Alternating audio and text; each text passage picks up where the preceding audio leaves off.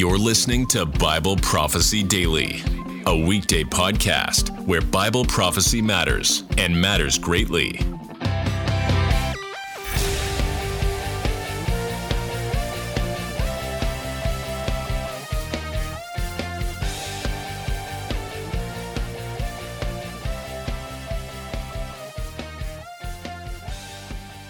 Hey guys, thanks for joining me again as we continue to look at the 13 keys to the Immanuel prophecy. And in this final episode of this 3-part series, we will be looking at the final 5 points. Point number 9.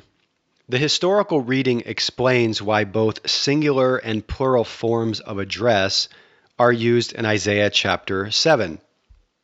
Interestingly, Isaiah switches between the singular and plural forms of address in multiple places in Isaiah 7. For example, in Isaiah 7:11, he addresses Ahaz in the singular. Then when he speaks of the Immanuel sign child in verse 14, Isaiah uses the plural form of address. So when he says, "The Lord will give you a sign," emphasis added, the you is a second person plural pronoun. But then subsequently, when Isaiah speaks of the land whose 2 kings you fear, in verse 16, he switches back to the singular pronoun, meaning he addresses Ahaz again more directly. Far too much has been made of this stylistic nuance, especially by those who hold to the messianic prophecy view. They often argue that the reason for the different forms of address, particularly in verses 14, plural, and 16, singular, is that this is another clear way for Isaiah to indicate that there are in fact 2 separate prophecies here, one messianic and one historical. So in their mind, the long-range messianic prophecy of verses 14 to 15 is distinguished from the short-term historical prophecy of verse 16, when Isaiah again switches back to the singular and addresses Ahaz individually at the end of the oracle. Leaving aside all of the previously mentioned grammatical and historical problems with the idea that there are 2 separate prophecies in Isaiah 7:14 to 16, we only need to note here that there is a very simple reason for the use of both singular and plural forms of address in Isaiah 7 that has nothing to do with there being 2 different prophecies within the span of these 3 verses. This stylistic element is present in the text because Isaiah was never addressing Ahaz exclusively as an individual. To the contrary, Isaiah 7:13 tells us that Isaiah's audience included the entire house of David because they too, along with Ahaz, were living in fear, which we're told in Isaiah 7:2. With this in mind, it makes perfect sense that Isaiah 7:14 would begin by addressing the entire house of David in the plural, because the promised sign was not only for Ahaz, it was for his entire household. At the same time, however, it also makes sense that Isaiah would at some point address Ahaz directly in the singular, like he does in verse 16, and also earlier in verse 11, because as far as we know, he was the only one from the house of David that met Isaiah in the city. In summary, the switch from a plural to singular form of address in verses 14 to 16, which you see at other places in the passage as well, does not prove that there are 2 distinct prophecies in these verses, or that verse 14 has to be a messianic prophecy. As a matter of fact, once we understand that the fearful house of David in the plural was promised the sign child Immanuel in the wake of the northern threat to their kingdom, the view that Immanuel was born in their day is further strengthened and confirmed. The entire passage centers around the idea that God was giving Immanuel as a sign to both Ahaz and his household in the 700s BC, and the various forms of address used in the text verify this historical reading. Point number 10. The thematic parallels in Isaiah 7 and 8 justify the historical reading of Immanuel in chapter 7. So in addition to the historical context of Isaiah 7, as well as the individual words and grammatical constructions used in this text. I mean, this is what we've looked at up to this point. I know it's a lot, but we've looked at the historical context and when the oracle was given. We've looked at individual words like alma and sign. and the childbirth language. And then we've also looked at the grammatical construction, the pronoun and antecedent subject pronoun relationships, and also the causal clause and the forms of address. And all of this leads you to a historical interpretation just based on what you see in chapter 7. But in addition to that, in what we're given in chapter 7, there are also a number of clues in the following chapter of Isaiah, in Isaiah chapter 8, that confirm that Immanuel was a real child who lived in the 8th century BC. Consider first of all the parallels that we find in the section on Immanuel in chapter 7 and the section on Isaiah's son, Maher-shalal-hash-baz, in chapter 8. As I mentioned earlier, in 8, 3 through 4, Isaiah says, "So I approached the prophetess, and she conceived and gave birth to a son. Then the Lord said to me, name him Maher-shalal-hash-baz, for before the boy knows how to cry out, my father or my mother, the wealth of Damascus and the spoil of Samaria will be carried away before the king of Assyria." Like Immanuel, the birth of Maher-shalal-hash-baz, whose name means quickly to the plunder, prophesied the impending defeat of Damascus and Samaria, Aram and Israel, at the hands of the Assyrians. And like he does when speaking of Immanuel, Isaiah also tells us that before Maher-shalal-hash-baz is even a toddler who can say mommy or daddy, this northern threat to Judah will be neutralized.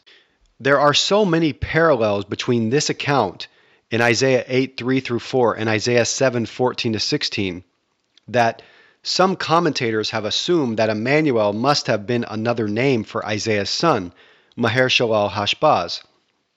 As we saw earlier, however, in my opinion, this would require an inconsistent approach to the biblical text because it would require us to read the same language in both passages in different ways, symbolically in the case of Immanuel and literally in the case of Maher-shalal-hash-baz. And because this inconsistent approach does not seem justifiable, a better option is probably to understand that there were multiple sign children born in 734 BC who testified to God's faithfulness in the wake of the military threat to Judah. So Immanuel and Maher-shalal-hash-baz were likely two distinct children who served the same purpose. And reading chapter 8 historically, as we should, it confirms that Immanuel himself was also a historical child who lived in the 8th century BC because the language used is almost identical. I mean, if you really look at it, it's remarkable because, after all, it would not make any sense to read the language in 8:3 through 4 about Maher-shalal-hash-baz as though it indicates a historical child in Isaiah's day, while simultaneously reading the same language in 7:14 to 16 about Immanuel as though it indicates only a messianic child to be born hundreds of years later. And I know I made this point on similarity earlier when we talked about the childbirth and naming language. And if you take that historical of natural childbirth, you have to take it the same in Isaiah 7. But what I'm saying here under this point is that there's actually even more parallel language than I mentioned earlier. And so here I want to go into all the parallel language. There's multiple points of parallel and comparison in these short passages that deal with both children, which prove, again, that you're looking at historical narratives that suit the same historical circumstances. And when you start looking at the messianic prophecy view, you start to see that they're very inconsistent in how they interpret chapter 8 in comparison to chapter 7, which is another reason I reject that view. They take kind of a messianic, non-historical reading to a lot of what you see with Immanuel, but then they take the same language with Maher-shalal-hash-baz as though it's historical. And that just doesn't work for me. It's inconsistent. And just for a little more detailed understanding of the parallels in 7 through 8, I would recommend reading 7:14 to 16 and 8:3 through 4 alongside one another. And as you do, you'll see that not only are the three verbs tied to natural childbirth and naming repeated in both passages, so that was hara, yalad, and kara, but so too is the phrase, for before the boy will know, which is the Hebrew phrase, ki beterem yada hana'ar, that's in 7:16 and 8:4, as well as similar phrases indicating both stage of life as a pre-toddler and the defeat of Israel and Aram by the Assyrians. And if you're able to read my article on this, I have all this in chart form, or if you're watching the YouTube video, I'm going to put up this chart, and you can see these parallels very clearly when you look at it visually. If you're listening by podcast, you might have to, look up the references yourself or just kind of take my word for it as you listen along.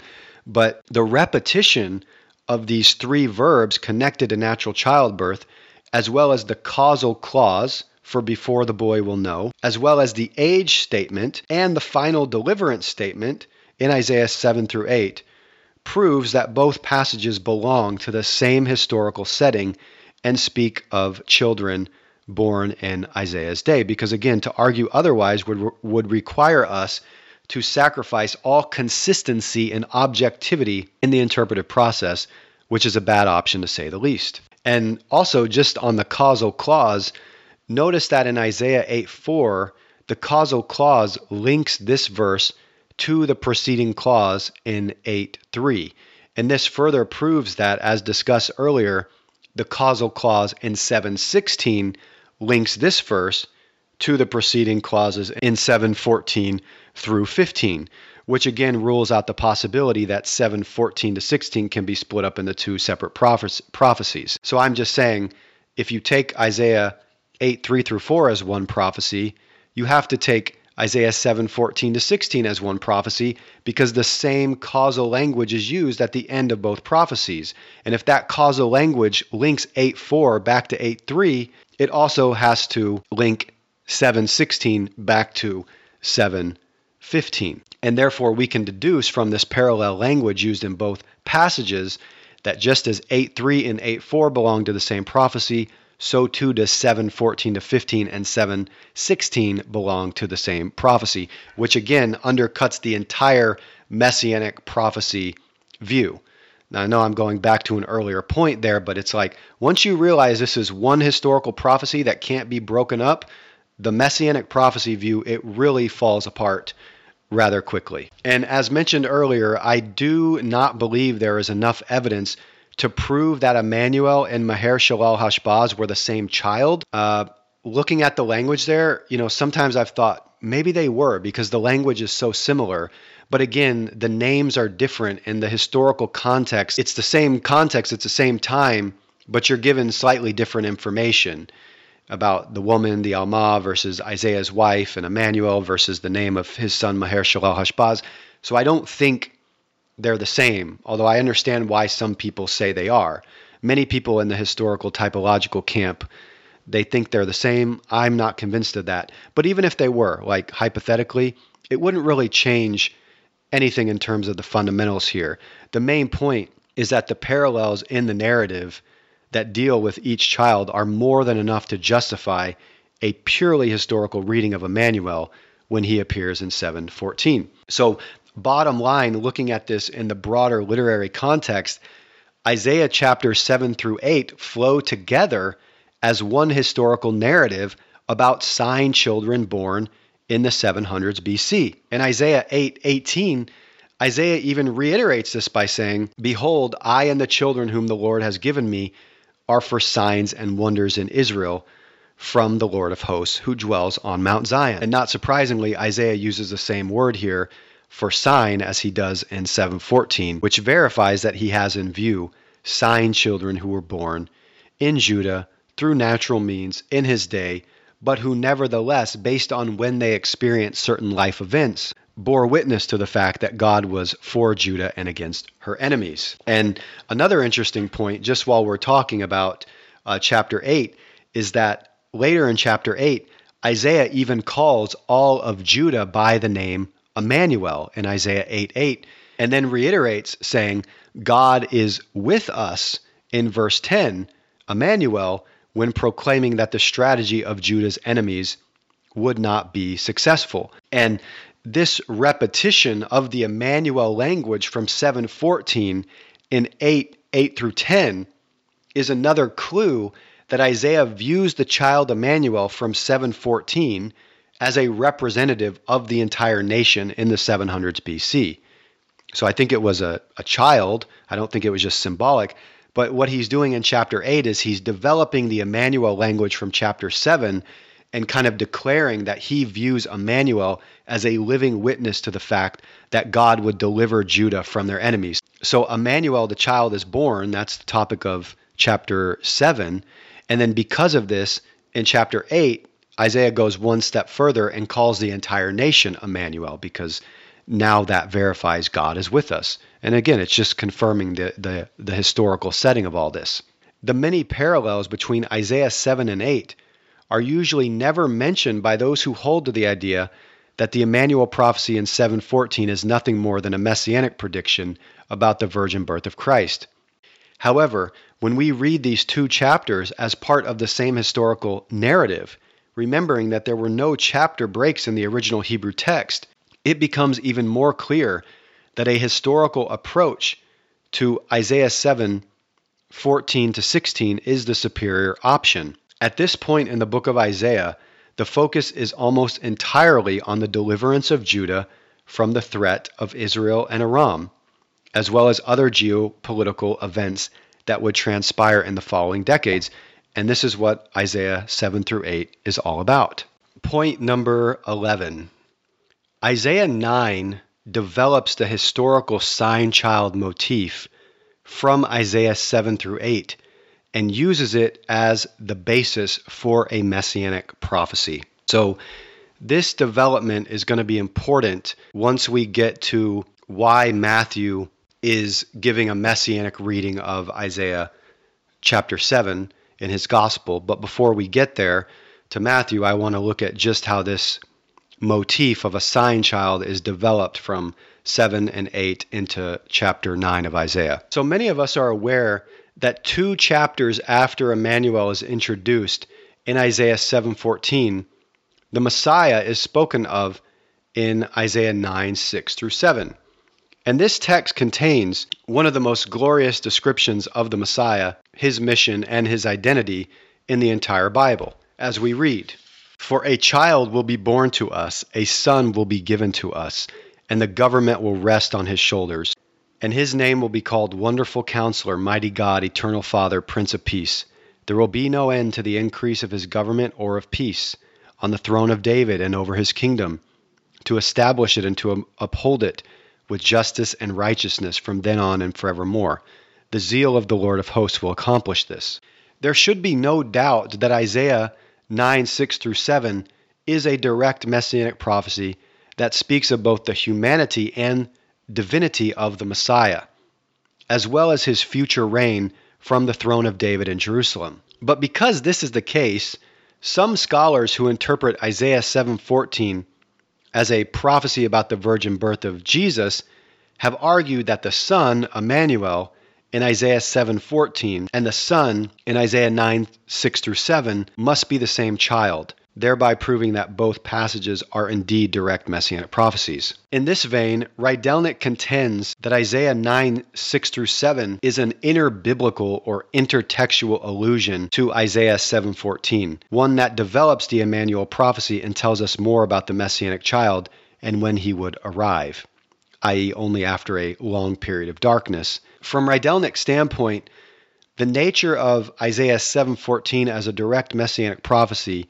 about the virgin birth is proven not only by the word usage in Isaiah 7, particularly the term alma, but also by its proximity and relationship to the clear messianic prophecy in Isaiah 9.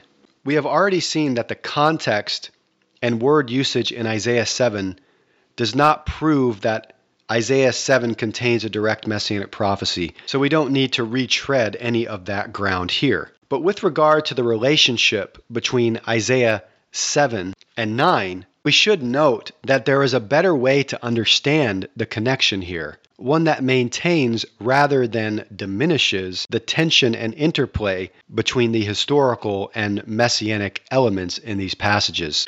To briefly elaborate, Isaiah 7 through 8 only speaks of ancient history. However, because Isaiah was concerned not only with his own historical context, but also with the future messianic age, in chapter 9, he builds on the historical sign child theme from chapters 7 through 8 and introduces the ultimate sign child, the Messiah himself. There is a beautiful element of transition and crescendo in Isaiah 7 through 9 that is unfortunately lost if we merely conflate the son Immanuel in chapter 7 with the messianic son in chapter 9. Isaiah 7 through 9 begins with Isaiah's historical context, speaking of children born in his day, Immanuel, Maher Shalal Hashbaz, but then the text builds and climaxes in a finale focused on the divine messianic child who would come only many years later as the perfect expression of God's faithfulness to the Davidic household. So there should not be any doubt that Isaiah 7 is intertextually and theologically linked to Isaiah 9. However, the relationship on display here is one in which Immanuel in the 8th century BC is presented as a kind of type and prophetic foreshadowing of the final messianic child who is introduced separately in chapter 9. Isaiah's main point in these chapters, 7 through 9, is that God bears witness to his covenant plan of salvation through the birth of specific children. And this plan was manifest across the ages. It began with Immanuel in Isaiah's day, the topic of chapter 7, but it culminates with the Messiah himself in the eschatological future, the topic of chapter 9. In that sense, then, in a very remarkable way, Immanuel was not only a sign that Judah would be delivered from Israel in Aram in the short term. At a deeper level, Immanuel was also a sign that the Messiah, the true manifestation of God's faithfulness to David, would eventually come. And we see this message more clearly when we look at Isaiah 7 through 9 in a holistic fashion, while still preserving the historical and messianic textures of each individual passage in question. Hamilton summarizes well the relationship between Immanuel in Isaiah 7 and the messianic son in Isaiah 9 when he writes, "The child's name, Immanuel, is apparently a reflection of the confidence of those who believe that God would keep his promise to protect them by his presence in the 8th century BC. However, in the wider context, these are pointers toward a child to be born who will in fact be mighty God." So Immanuel, the historical child, points forward to the messianic child. Also, just in case someone might wonder why we should interpret Immanuel and Maher Shalal Hashbaz in Isaiah 7 through 8 as literal names, while at the same time accepting that the names of the Messiah in 9, 6 through 7 are symbolic titles, not actual names, we should clarify that the reason has to do with differences in literary genre. Isaiah 7 through 8 follows the standard procedures of historical narrative, such as we find, for example, in the book of Genesis or 1 Samuel. Isaiah 9, on the other hand, is an example of Hebrew poetry, and more specifically, what I would call prophetic poetry. And the poetic genre is evident primarily in the elements of repetition and doubling that occur throughout Isaiah chapter 9, but not in Isaiah 7 and 8. So Isaiah 9 uses this common repetition and doubling strategy that you see in poetry. So for example, Isaiah 9 begins by saying, "The people who walk in darkness will see a great light." And then he restates the same idea. "Those who live in a dark land, the light will shine on them." So it's repetition. And this type of repetition and restatement language is a defining characteristic of Hebrew poetry. And consequently, when we read that the name of the Messiah will be called Wonderful Counselor, Mighty God, Eternal Father, Prince of Peace, we can be confident that we are looking here at symbolic language that describes the Messiah's characteristics and identity, not his actual name. But on the other hand, when we see the naming statements earlier in Isaiah 7 through 8 with reference to Immanuel and Maher Shalal Hashbaz, we can be confident that we are looking there at actual names because the difference in genre, poetic poetry versus historical narrative, requires this to be the case. All that to say, when Isaiah 7 through 9 is read intertextually, this prophecy provides a fascinating glimpse into Isaiah's personal view of history. Isaiah understood that God's faithfulness to Judah would be manifest in his own lifetime through the sign children born in the 8th century BC. And he was therefore concerned with political events happening in his own context. Isaiah was no monastic recluse who shunned the near horizon of history and its importance in the plan of God. At the same time, however, Isaiah's deeper focus, the true anchor of his heart, as it were, was the future messianic age and the coming of the Messiah. Isaiah did not allow the promise of near-term political deliverance to overshadow the eternal and more important hope of the future messianic age. He was fully invested in his world, but he was also living for the age to come.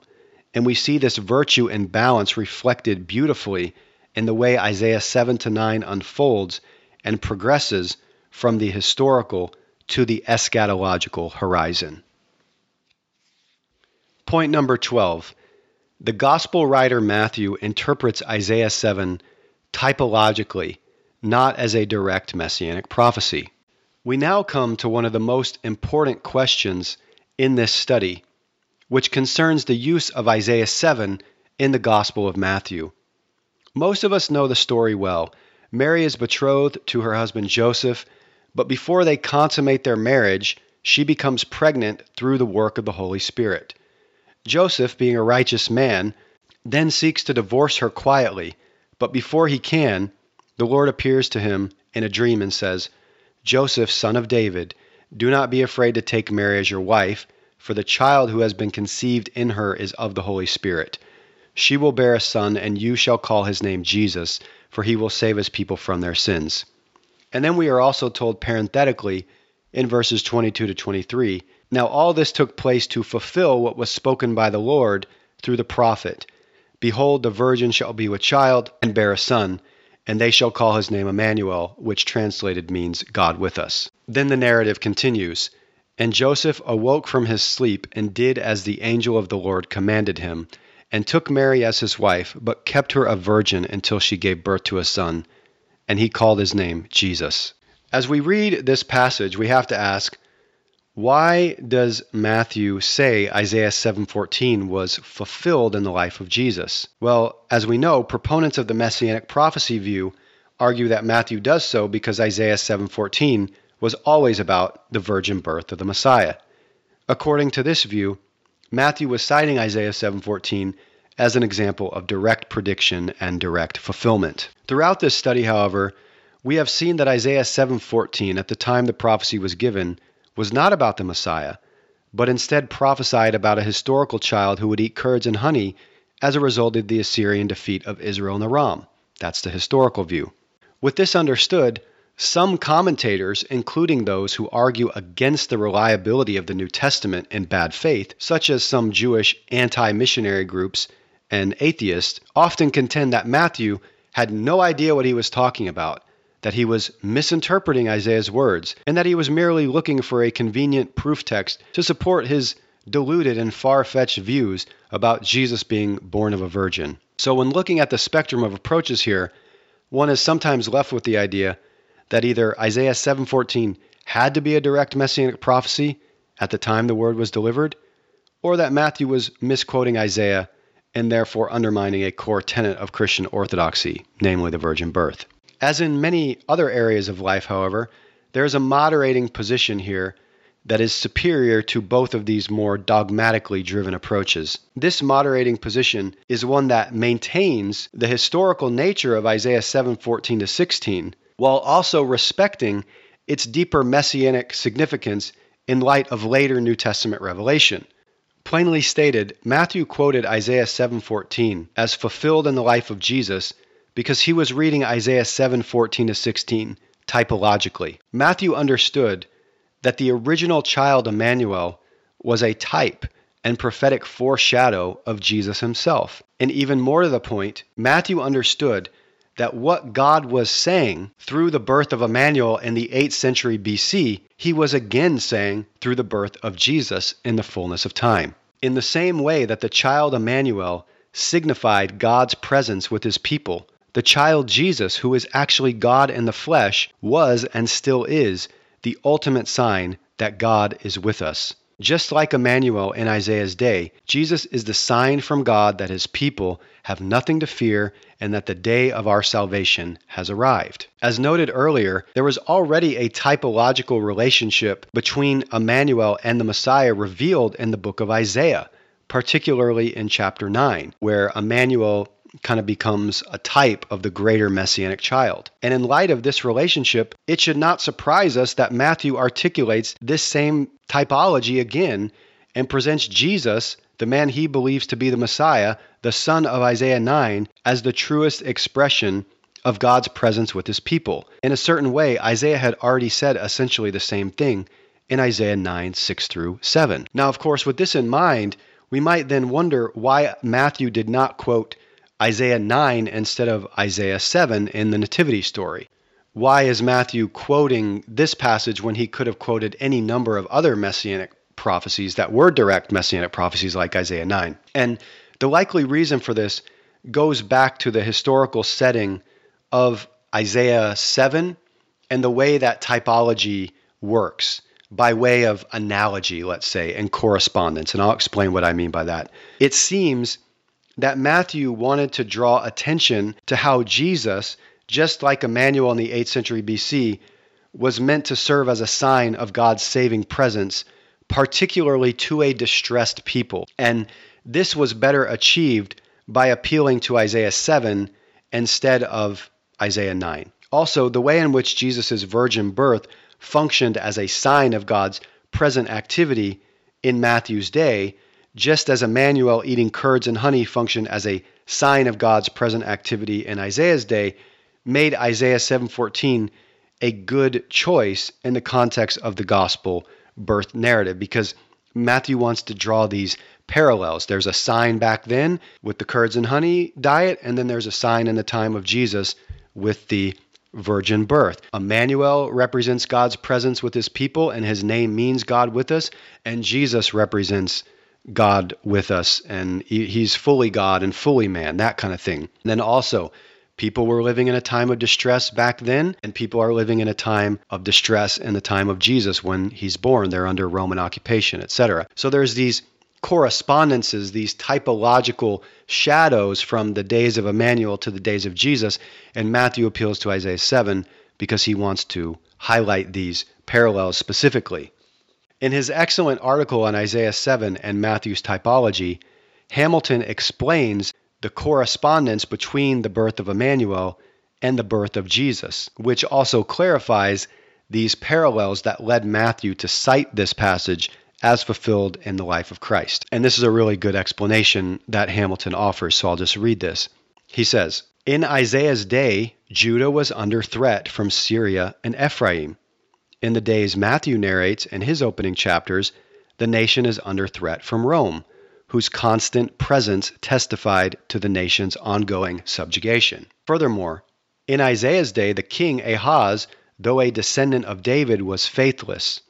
In the days described in the first chapters of Matthew, the king over Jerusalem, Herod, is also faithless, but now he is not even Jewish, to say nothing of the fact that he is not a descendant of David. But in addition to the historical correspondence between the details of Isaiah 7 and the time of the birth of Jesus, there is also an aspect of escalation, whereby the meaning of these events is intensified by the coming of the Messiah and the period in salvation history that begins with his arrival. Whereas the deliverance guaranteed by the birth of a child in Isaiah has to do with the threat from Syria and Ephraim, the deliverance guaranteed by the birth of the child in Matthew goes deeper. He will save his people from their sins. Matthew 1:21. The child of which Isaiah speaks will be named Immanuel because his birth testifies to God's faithfulness to his promise not to abandon his people. The child whose birth Matthew narrates, by contrast, will represent in his own person God's presence with his people. So as far as academic commentaries go, Hamilton offers arguably the best explanation of the historical typological view on Isaiah 7:14 and Matthew 1:22-23 that one is likely to find. Actually, the only area I disagree with Hamilton is that he kind of tends to see Immanuel and Maher Shalal Hashbaz as the same child, where I see them as distinct. But everything else in Hamilton's presentation is really spot on, in my opinion. And his thesis, or his main idea, Hamilton's, centers around this idea that New Testament typologies exhibit correspondence or parallels with earlier Old Testament events, people, and institutions, while simultaneously containing elements of what he calls escalation or intensification. And that correspondence and escalation is really important to understand if you want to understand how Matthew is reading Isaiah 7 typologically in light of the birth of Christ. So in Hamilton's words, typological interpretation sees in biblical narratives a divinely intended pattern of events that take place at later points in salvation history correspond to these earlier events and intensify their significance. And consequently, with regard to Matthew's citation of Isaiah 7:14, Hamilton concludes, Isaiah 7:14 does not predict that one day 700 years in the future, the Virgin Mary will give birth to the Messiah, nor does Matthew claim that it did.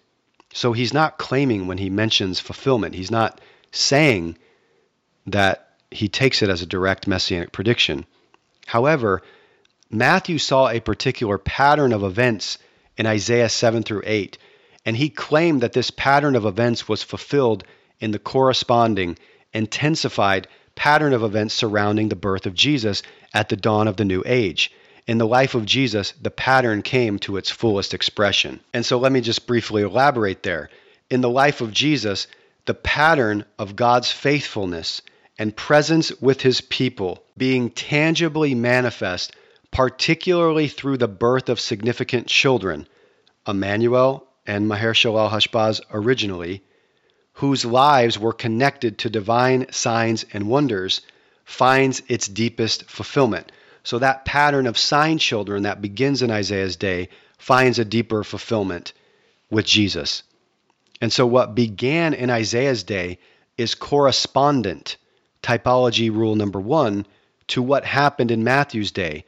And moreover, what happened in Isaiah's day is escalated or intensified, typology rule number 2, through the virgin birth of Christ.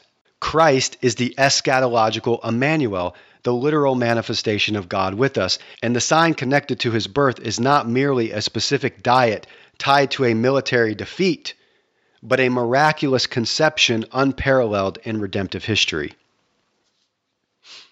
Thus, Matthew feels perfectly comfortable citing Isaiah 7:14 as fulfilled in the life of Christ, because after the Nativity, the prophecy from Isaiah's day glistens in a new and brighter Christological light. This reading of Matthew's Gospel may not satisfy those who want to find in the Old Testament nothing but a proof text and predictive prophecy about the virgin birth of Jesus, but we must be content here to accept what God did and did not communicate about the birth of the Messiah ahead of time. And we must also be content to read Matthew on his own terms, especially because this approach is what opens up the true message Matthew wishes to convey through his birth narrative. In Matthew 1:22-23, Matthew is drawing an analogy between the birth of Immanuel and the birth of Jesus, and through this correspondent, though intensified fulfillment of an Old Testament type, he is declaring Jesus to be the true manifestation of God's presence with and faithfulness to his people, even in the midst of all the darkness, political turmoil, and uncertainty that characterizes life in this fallen world. For Matthew, Jesus is Immanuel, God with us, in a way that even the original Immanuel could never truly be. And in this way, he, Jesus, fulfills Isaiah 7:14 and gives the prophecy a deeper messianic meaning in light of New Testament revelation. Far from being an example of Matthew's irresponsible use of the Old Testament then, Matthew 1:22-23 is actually an example of Matthew's deep understanding of the Hebrew Scriptures, and in this particular case, his deep understanding of the historical setting of Isaiah 7. At the same time, Matthew 1:22-23 is also an example of Matthew's high Christology, in that his citation of Isaiah 7:14 evidences his belief that the Messiah is indeed God in the flesh, an idea that was already nascent in the immediate context of the Immanuel prophecy itself in Isaiah 9:6-7. Now, this historical and typological reading of Isaiah 7 and where Matthew cites this in Matthew 1 is confirmed when we look at other examples of where Matthew drew a typological line from something in Israel's past history to something in the life of Christ. For example, in the middle of Matthew 2, Jesus goes down into Egypt with his parents and then comes back into the land of Israel. And in this context, Matthew quotes Hosea 11:1, which reads, "Out of Egypt I called my son," as fulfilled in the life of Christ. In 2014, I actually wrote my master's thesis on these verses in the Gospel of Matthew. And like with Isaiah 7, I discovered that there is no evidence that Hosea 11:1 was originally about the Messiah. Rather, it was simply a statement about historical Israel at the time of the Exodus, and more specifically, in context, Isaiah 11 highlights Israel's failures after they left Egypt. However, because Matthew read Israel's history typologically, he presents Israel as a type of the Messiah, and the historical Exodus as a type of a greater messianic and eschatological Exodus that is now being ushered in through Christ's first coming. So just like Israel, Jesus too goes down into Egypt. That's correspondence. But whereas Israel was prone to failure and could therefore only be tied to an imperfect Exodus, Jesus comes out of Egypt and as the perfect divine Son walks in perfect obedience to the Father. That's escalation, these rules of typology. This signals to the world that there is now a new eschatological exodus taking place for the people of God in Christ that will be marked by righteousness and messianic deliverance, not sin and failure, both now and in the age to come. And consequently, Jesus and his new exodus fulfills Hosea 11:1 in the sense that the imperfect type, Israel in the original Exodus, nevertheless foreshadowed a greater and more perfect antitype, Messiah in the eschatological Exodus. Likewise, the same type-antitype relationship that we see with Israel, the Exodus, and Jesus in Matthew 2:15 is evident with Immanuel and Jesus in Matthew 1:22 through 23. And both examples prove Matthew's typological approach to the Old Testament. Immanuel as the imperfect type only signaled temporary political deliverance, but Jesus as the perfect antitype signals eternal salvation. Now, to be sure, there are some direct messianic predictions in the Old Testament. Not everything is typological, and we should not deny that. We've already seen that Isaiah 9 is a direct messianic prophecy, and there are many others, including Genesis 3:15, Isaiah 53, Micah 5:2, Daniel 9, and Psalm 110. Some of my personal favorites. But along with these messianic prophecies, we must also recognize that the Hebrew Bible is messianic in multiple ways. It makes some direct messianic predictions while also containing references to historical institutions and figures such as Adam, Melchizedek, the sign child Immanuel, who are related to the Messiah prophetically and typologically in a different way. And for this reason, when studying prophecy, in order to understand the message being communicated by the biblical writers, we need to make sure we are putting each prophecy into the right category. Are we looking at a direct messianic prediction, or are we looking at something historical that nevertheless has a deeper messianic and typological layer, which was only revealed fully through the coming of the Messiah and the writing of the New Testament? In the case of Isaiah 7:14 and Matthew's quotation of this verse in Matthew 1:22-23, all of the evidence favors the historical typological view over the direct messianic prophecy view. And that, of course, has implications in regards to how we teach Isaiah 7, how we teach the Bible, how we teach prophecy, how we teach messianic prophecy in the context of evangelism. And, as I'll note here, it also should impact, the typological reading should impact how we view the meaning and message of the virgin birth. So, there are some people, I think they have this idea that if we accept a more layered and typological reading of Isaiah 7, we'll somehow undermine our faith in the Messiah or give, opponents outside the faith ammunition, or that will undermine the virgin birth of Christ or something like that.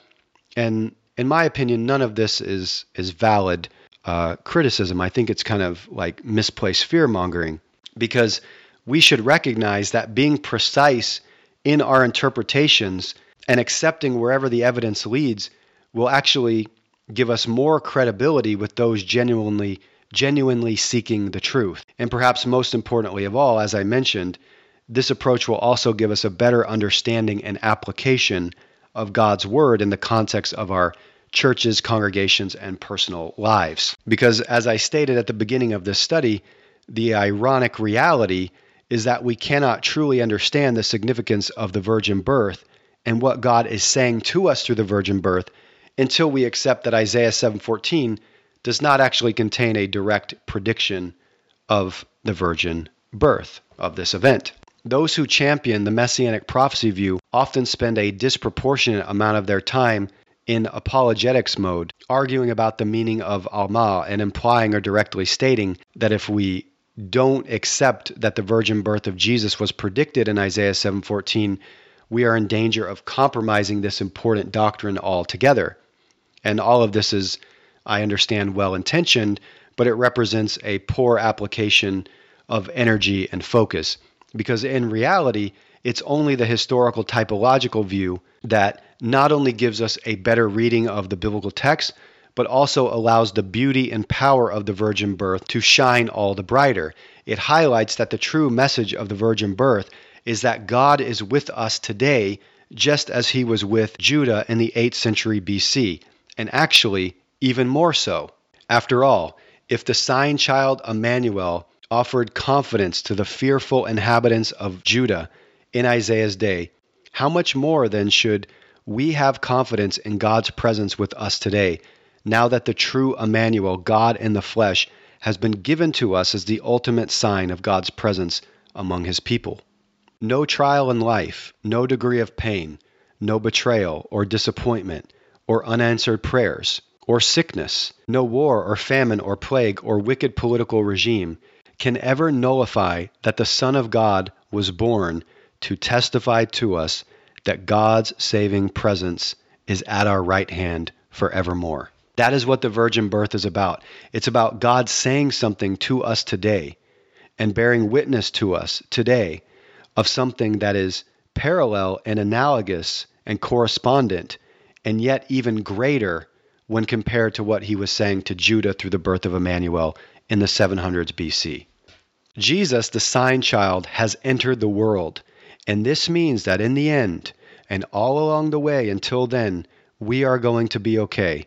The Messiah's birth heralds salvation for God's people and inevitable judgment upon every evil force that opposes us. This is the message of the virgin birth that is tied to the typological reading of Isaiah 7:14-16. And as we can see from this application of the Immanuel prophecy, it is indeed the historical typological view that reveals the deepest meaning and application of Matthew's nativity story, which is why all of this interpretive legwork is so important at the practical level. The historical typological view is tied to nothing less than what God is still saying to us through the virgin birth of our dear Lord and Savior. Last, and certainly not least, point 13, the gospel writers, particularly Matthew and Luke, affirm the virgin birth of Christ. And I just wanted to end on this point so there would not be any doubt as to whether or not I believe Jesus was born of a virgin.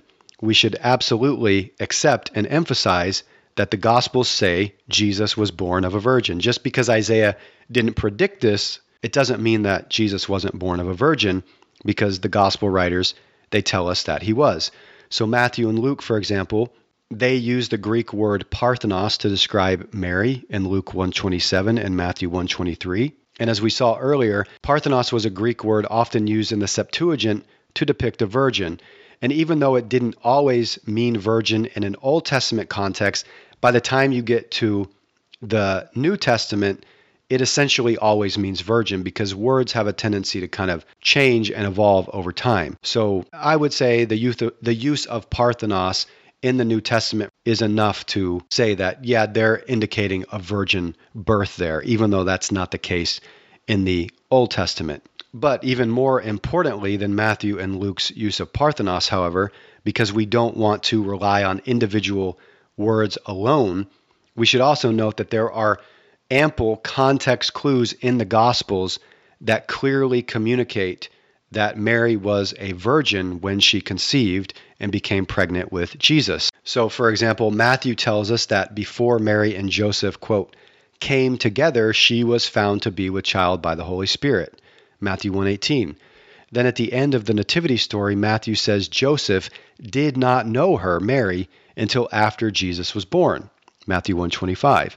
And likewise in Luke, after Mary is told by the angel that she will bear a son, she inquires, how can this be, since I have never known a man?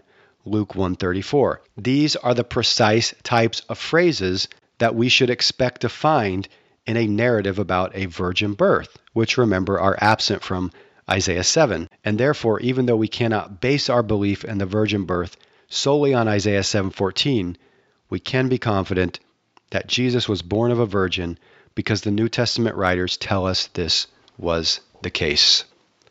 Okay, friends, that concludes our study of the 13 keys to the Immanuel prophecy. I know this was a rather thorough and exhaustive study. I trust that it was also educational and inspirational and edifying. As always, if you want more information about my ministry, my books, other resources that I put out, you can visit my website, shilohmedia.org. You can also follow me on YouTube and Twitter. I'm under the handle @TravisMSnow. Thanks so much again, guys. God bless, and I'll see you in the next one. Thanks for listening to Bible Prophecy Daily. We hope you learned something valuable today. Be sure to subscribe wherever you heard this podcast so you never miss an episode.